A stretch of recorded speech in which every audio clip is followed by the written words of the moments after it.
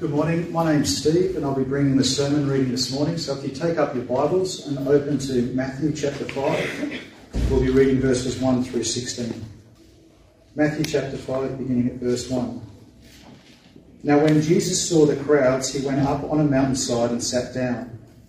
His disciples came to him and he began to teach them. He said, "Blessed are the poor in spirit, for theirs is the kingdom of heaven. Blessed are those who mourn, for they will be comforted. Blessed are the meek, for they will inherit the earth. Blessed are those who hunger and thirst for righteousness, for they will be filled. Blessed are the merciful, for they will be shown mercy. Blessed are the pure in heart, for they will see God. Blessed are the peacemakers, for they will be called children of God. Blessed are those who are persecuted because of righteousness, for theirs is the kingdom of heaven. Blessed are you when people insult you, persecute you, and falsely say all kinds of evil against you because of me. Rejoice and be glad, because great is your reward in heaven. For in the same way they persecuted the prophets who were before you. You are the salt of the earth. But if the salt loses its saltiness, how can it be made salty again? It is no longer good for anything except to be thrown out and trampled underfoot. You are the light of the world. A town built on a hill cannot be hidden. Neither do people light a lamp and put it under a bowl. Instead, they put it on its stand and it gives light to everyone in the house. In the same way, let your light shine before others, that they may see your good deeds and glorify your Father in heaven." In a moment, I'm going to show a clip from the movie Cars. So I watched this movie a lot growing up when our children were young. And I reckon it's got two things, or at least I see two things in this clip that help us to appreciate the Beatitudes. So if you see what you see in it besides just the cars, see how we go.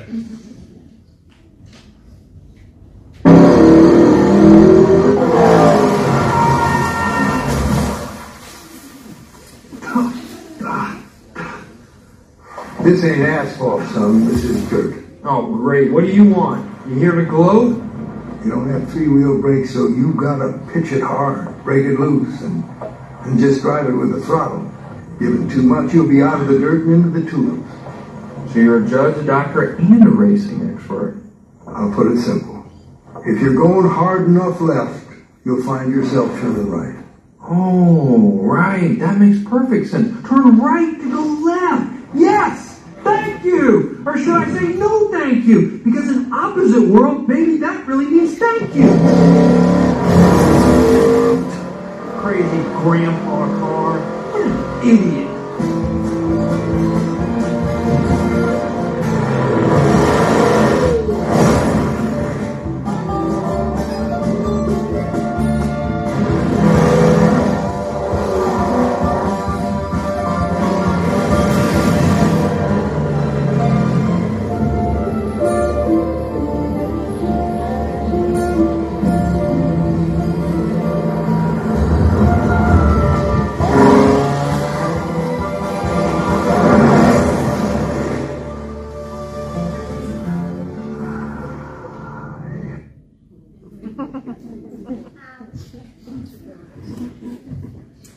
So today we are beginning a new series and it's titled Sermon on the Mount because it's a portion of the book of Matthew, and it's described as a Sermon on the Mount because literally Jesus walked up a hill and then began speaking to the people. So I think more hill, less perhaps Everest.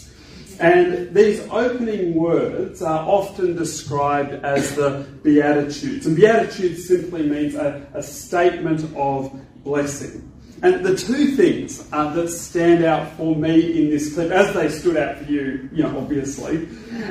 Firstly, it is counterintuitive to turn left to go right if you are sliding on dirt. You wouldn't think that would work, but it does. And it's the same with the Beatitudes. They go completely against the way our world thinks when it comes to what it looks like to have a successful life. But for those who have eyes to see, the Beatitudes show us what it looks like to succeed in terms of how God wants us to live and how we stand right before God and how we stand better together in terms of our relationships.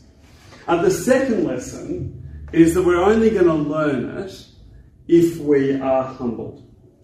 So let me pray that those things might happen today. Dear Lord, we thank you for your word, that it is a lamp to our feet and a light to our path. I pray that I might speak faithfully to it now, that we can truly understand what you want for us. Amen. So let me set the scene. Jesus is in northern Israel, around the area of the Sea of Galilee, and a whole range of people are coming to see him. So some are from the rural parts of Judea and Syria, some are from the more urban areas like Jerusalem, and Jerusalem is a long way to the south. So they've come a long way to see Jesus. And for many of the people, they've come because they've heard that Jesus can heal. And so they've come wanting to be healed. And that means there's a disproportionate number of people standing, listening, who represent the most vulnerable people in society. They've been humbled by their circumstances. They've been humbled by how they've been treated by other people. And so for the first time, perhaps ever, they are hearing someone say to them, you have the opportunity to be amongst the blessed.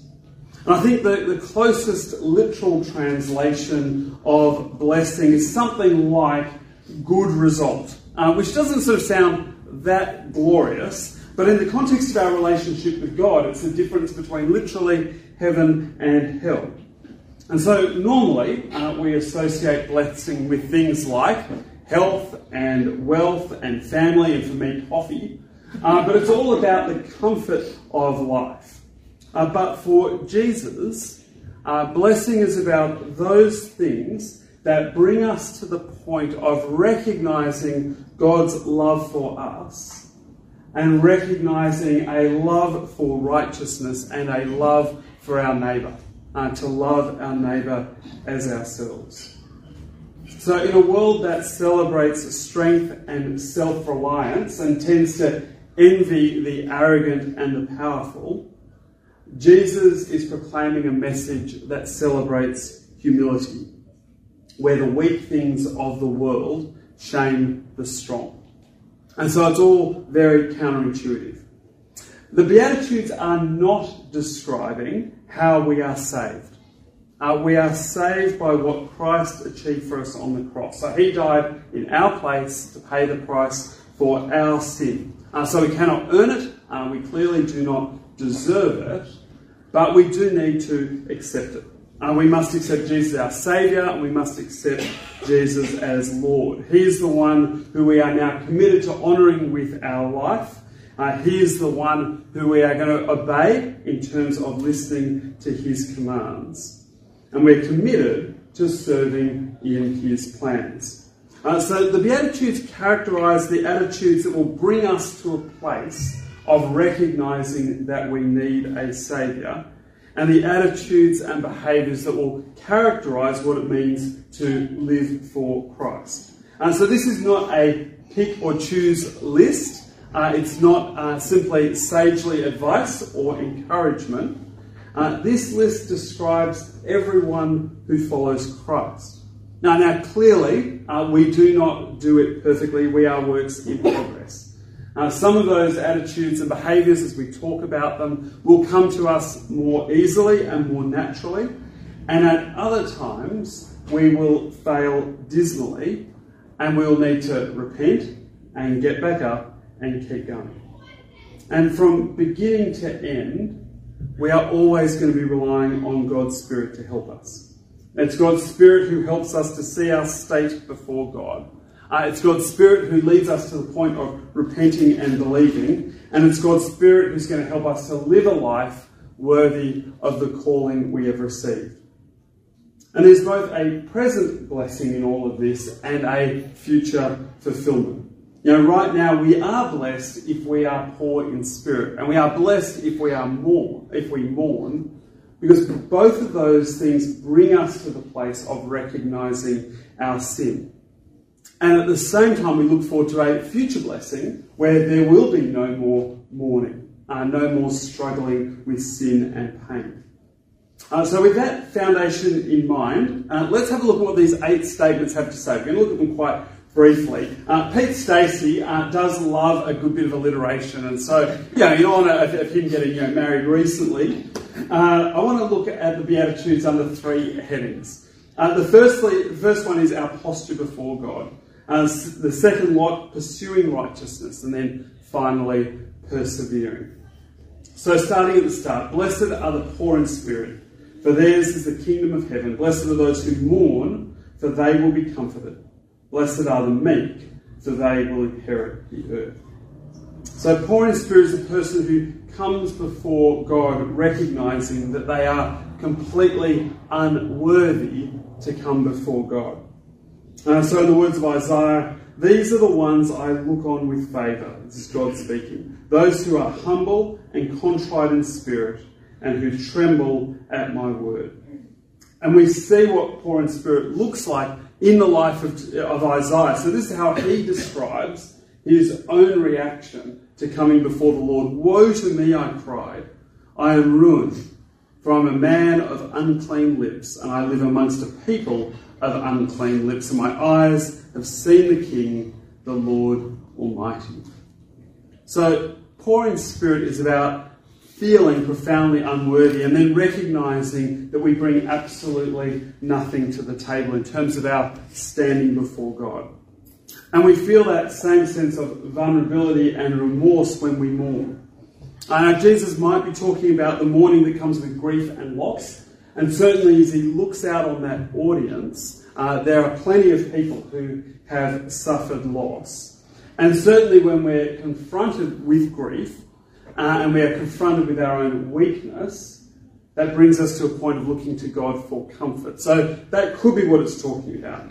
But perhaps more likely in this context, he's talking about the mourning that comes as we respond to our sin, as we recognise our sinfulness before God. And that would certainly fit with our idea of being poor in spirit. And we get that sense of mourning, when Daniel prays. So last time we looked at Daniel at some length, and this is how he prays to God as he recognises the sin of Israel. Lord, you are righteous, but this day we are covered with shame. And so mourning is just more than vague regret. It's that sense of profound brokenness where we cannot imagine anything ever being the same. We can't imagine things being restored. Which begs the question, is that how you approach sin? Are we so deeply ashamed of our behaviour and our attitude that we come before God genuinely pleading for mercy and begging that God might give us the strength to not do that same thing again? If you're anything like me, then I suspect not. Sometimes we're simply oblivious. We don't even recognise our own sin. At other times we try to justify our behaviour and our attitudes. And if we get over those two, then I think we often come acknowledging our sin, but with a sense of entitlement, that we're just expecting that God will be merciful. It's kind of like saying, I know I crashed the car, but that's why you have insurance. If that's how we are coming before God, then we're really not understanding our sin at all, are we? We're not really genuinely appreciating what happened on the cross, that Jesus actually died for our sin. The good news is that when we do mourn, then God does comfort. And we do take comfort from knowing that Christ's death on the cross is sufficient for us.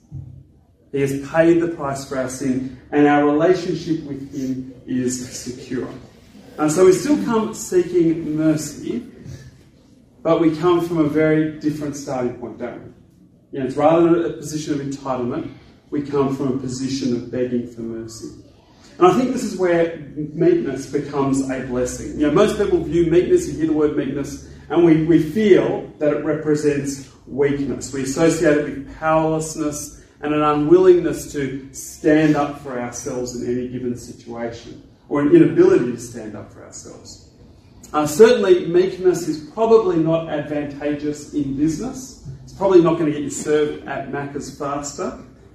But it is the right posture when it comes to us standing before God, because it recognises our weakness, but also recognises His glory.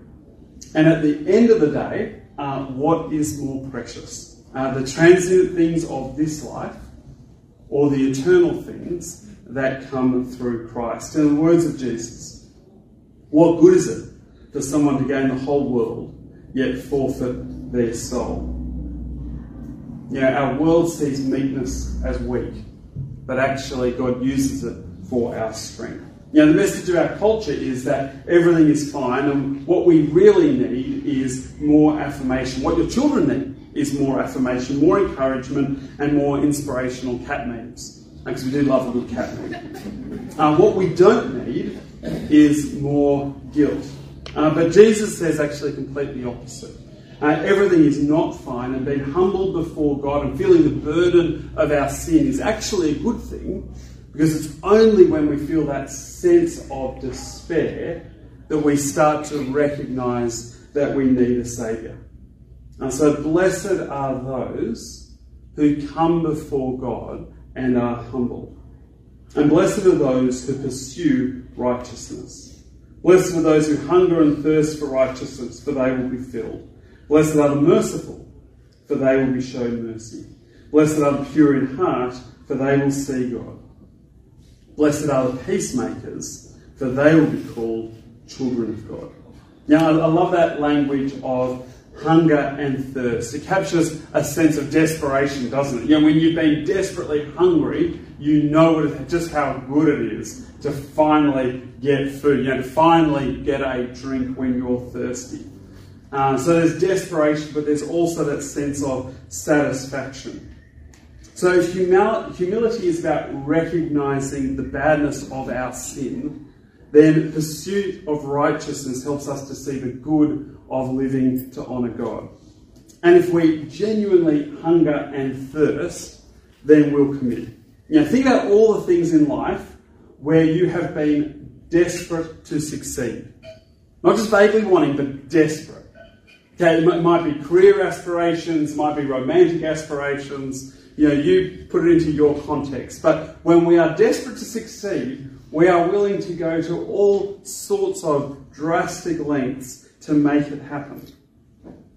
Is that what we want as Christians? Do we have that sense of hunger and thirst for righteousness? Are we desperate to understand God better? Are we desperate to live in a way that honours Him, where one day He'll turn around and say to us, "Well done, good and faithful servant"?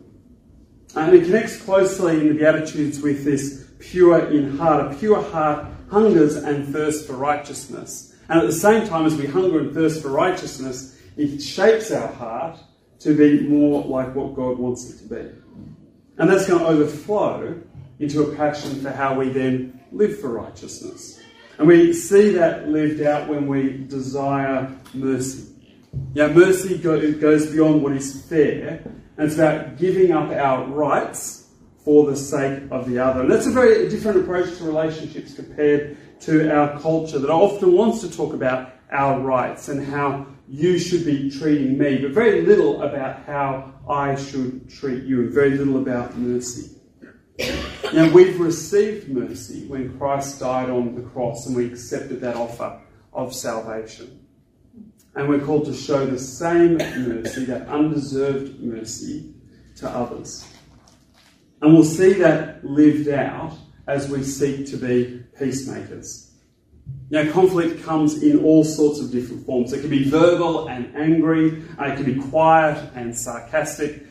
Sometimes it doesn't involve words at all. We can say plenty without saying anything. And sometimes, of course, our conflict expresses itself in our behaviour and our actions. Conflict is never good, but sometimes it is necessary, because that's part of living in a broken world. But the goal of dealing with conflict is always reconciliation. It's always a desire to honour God in how we deal with it, not just the outcome, and a desire to see the other person honoured. But I suspect that's often not how we go into conflict.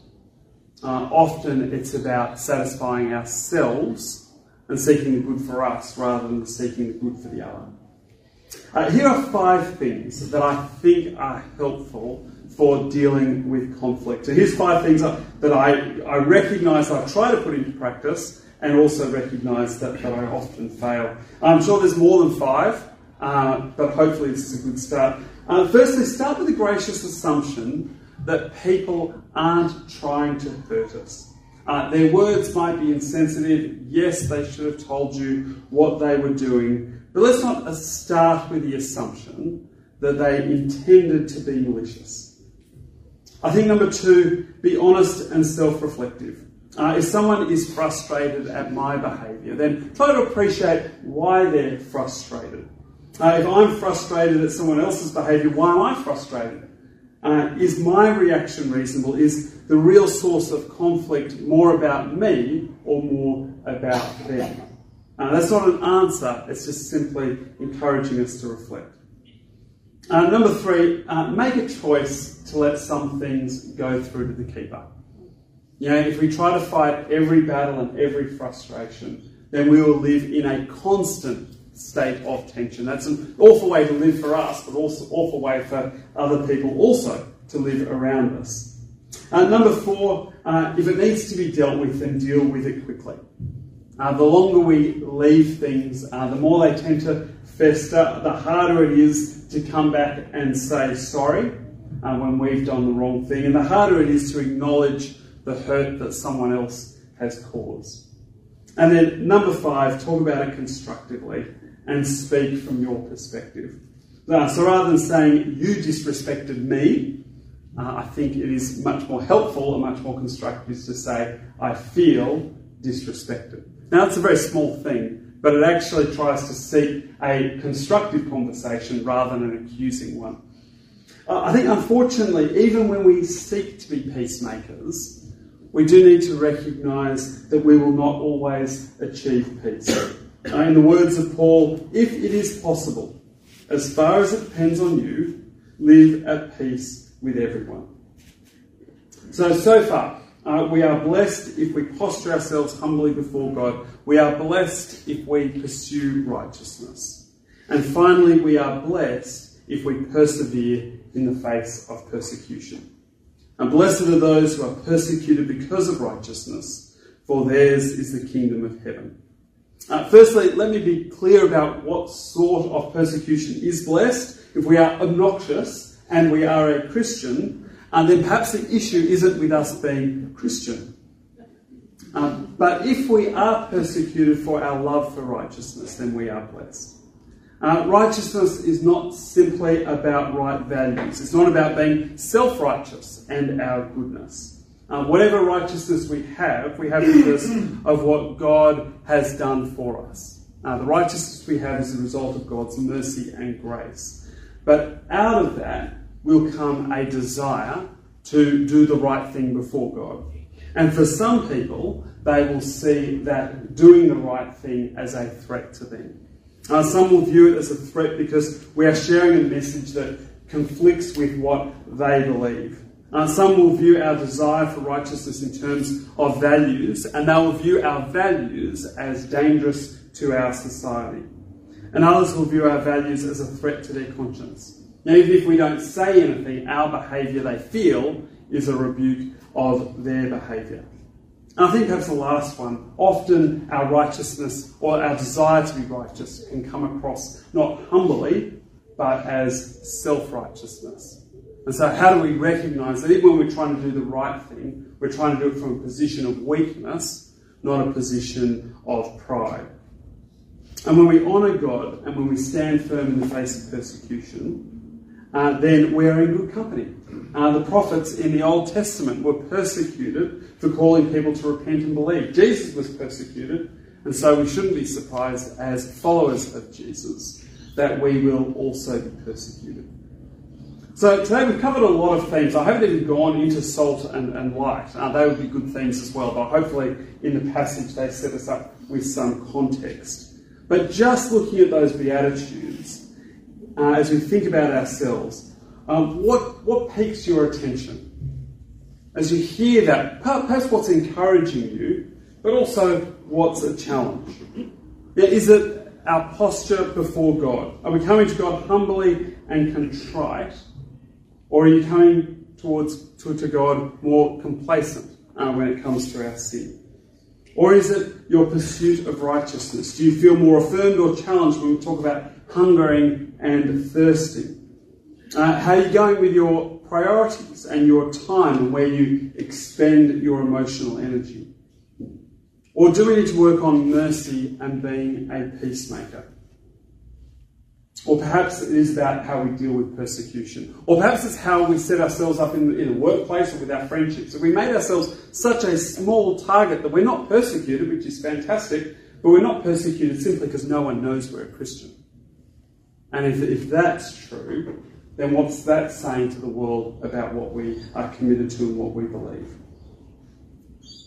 All of these things should characterise who we are in Christ. We're not going to do it perfectly. We are works in progress. But can I encourage you out of all of these things, choose one or two where you go, I really want to focus on this over the next little while and pray about it, talk to a friend about it, hold each other accountable for it. But our desire is that we will live out the calling we've received in Christ. So let me pray that we will do that.